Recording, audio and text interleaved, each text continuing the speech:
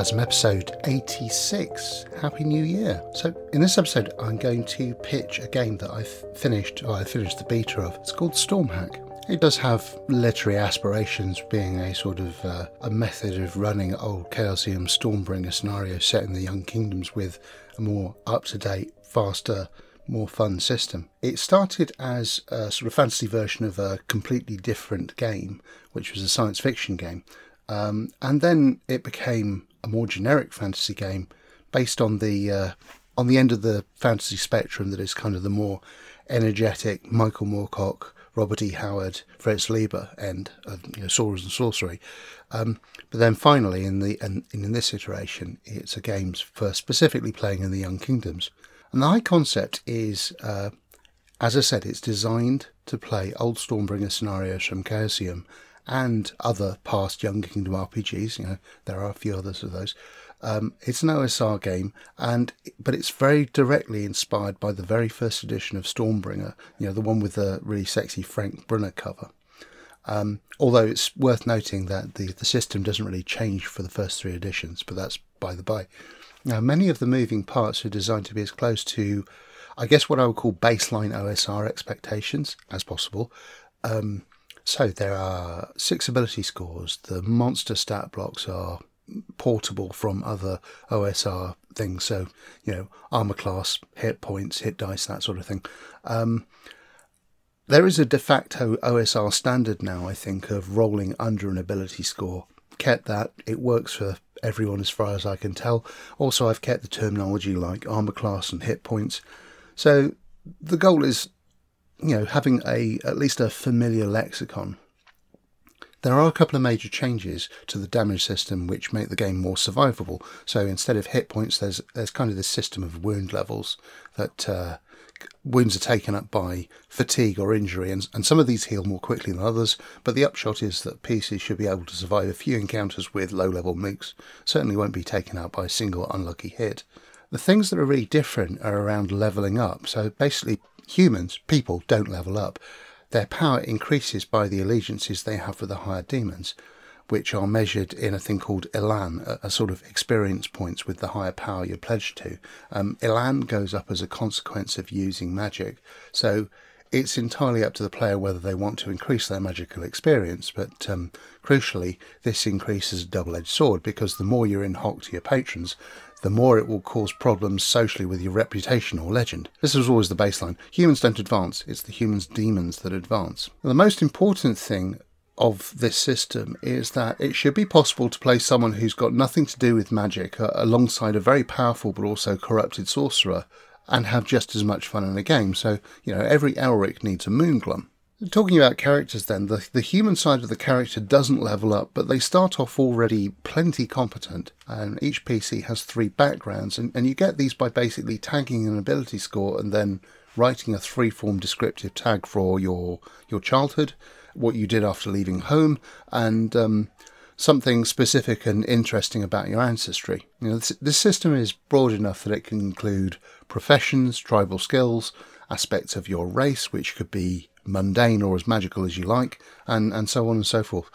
And the idea is you use these tags to negotiate advantages in play. So you tag dexterity with Thieves Guild, and that means you could negotiate an advantage in play in thiefy type endeavours like, sneaking and lockpicking. This was inspired by 2 games which I do recommend you check out. The first, there's the game White Hack by Christian Merstham, which tags ability scores with groups. And then there's Beyond the Wall, which is a sort of playbook format for quick character generation. And these playbooks, the format is generally childhood experiences plus the person you grew into and the trappings, the skills and abilities that you acquired as a result of those experiences.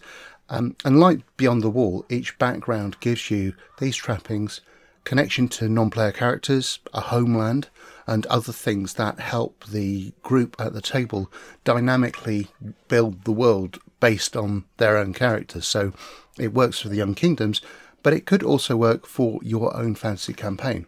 Obviously, I've written these as free-form to give maximum flexibility, but I've also written a set of random tables in the appendix of the current document, which is just for the Young Kingdoms. So that should give you a nice quick start. And you can do random ability score generation, or you can assign points, however you like. Now, as far as the base mechanics go, it's a roll under system, and there's not a lot more to it than that. But it's important that in combat, it's always the PCs making the rolls, which is something that kind of comes from Powered by the Apocalypse in terms of the players are always making the rolls. But in this case, the Black Hack deserves some credit for bringing this concept into the OSR sphere.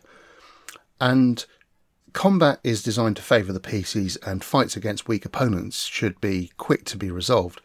But much like Moorcock and Howard, it's the weight of numbers and like waves of enemies that make things dangerous. And the other thing I've done in the combat section, most of which should be fairly familiar, is this advanced combat layer. It doesn't replace the base mechanics, it's a layer over them, and it revolves around a set of 6 stances, 1 per ability score. 3 of these stances are about attacking, and the other 3 are about doing other things in combat. And they're designed to go on cards which you could actually put in front of you on the table. So at the start of a combat, each player picks a stance for their PC, which could be a direct attack, or they could say, I'm hiding and then attacking by surprise, or I'm talking to the enemy, or I'm doing something else in the environment. And each of these stances is basically a set of assumptions about what the character will do when that is their overall aim. And you can choose to change your stance each round, although there might be some limitations on what you can choose. Mechanically on the table, they serve a few different purposes. One of them is, as I said, to make what you're doing more visible to the other players, so everyone can act more like a unit and you can all participate in the combat together as a party. The other thing is, heading off any arguments where the players say, oh, actually, that's not what I wanted to do. Because you've got it sort of down on the table, and it says these are the assumptions about what your character is doing, and this is what you are likely to do in response to what the monsters do. And as I said, there's a nod to the Powered by the Apocalypse system with its credo of, if you choose to do something, you commit to it, and then you abide by the consequences. At the same time, this layer is entirely optional, so if it doesn't sound like your bag, that's fine.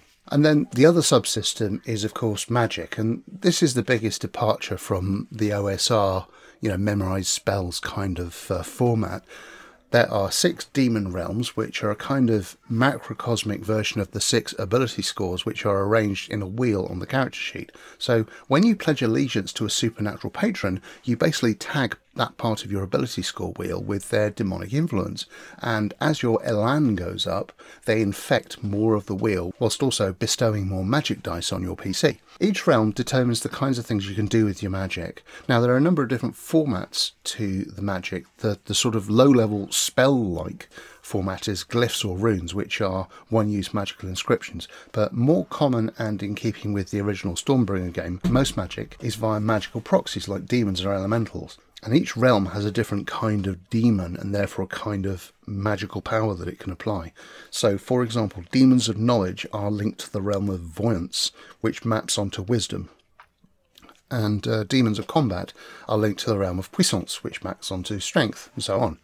Now, when you conjure a demon, you commit some of your magic dice to them, and that means these dice can't then be used for your other spells. They're on the demon that you've conjured. But the demon then gets to use those dice in discharging whatever duties you ask of it. At the highest level, there's a high-level demon summoning called court demons, which are usually short-term summonings because they're so taxing. But these are actual individual unique demons that could become non-player characters in future sessions. And I'd encourage the playgroup to write down their grimoire of all the spells they've done, because this is, again, it's supposed to be a free-form system. There are no prescribed spells, there's just ranges of effects that they can do.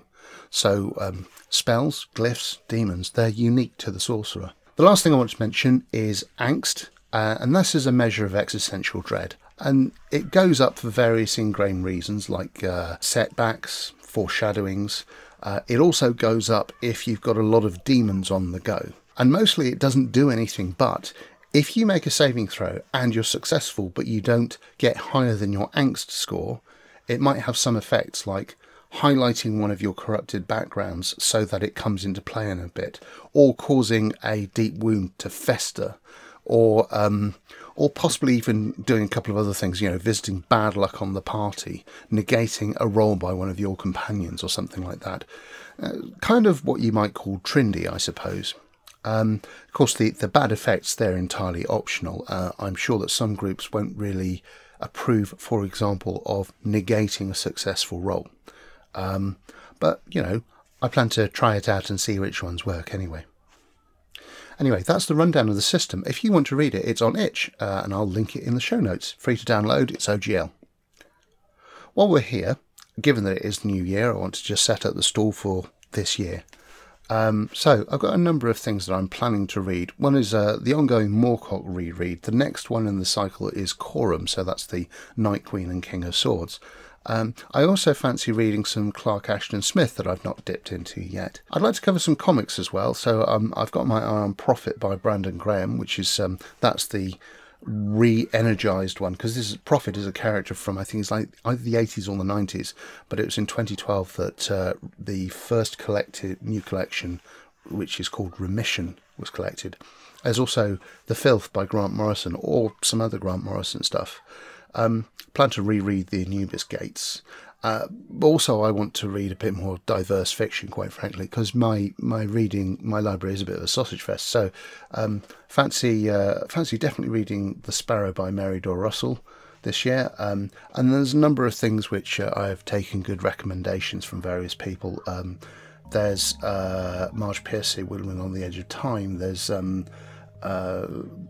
There's The Wayward Children, there's M.K. Jemisin, there's a few other great authors. I don't know if I'll get to cover all of these in episodes, but I'm going to try and read a bit more widely than I have in the past as well. But anyway, that's it for this episode. Short one. Happy New Year. Hope everyone stays safe, and I'll look forward to talking about books in the near future. Music for this episode is, as always, by Chris Zabriskie. Thanks for listening. Bye-bye.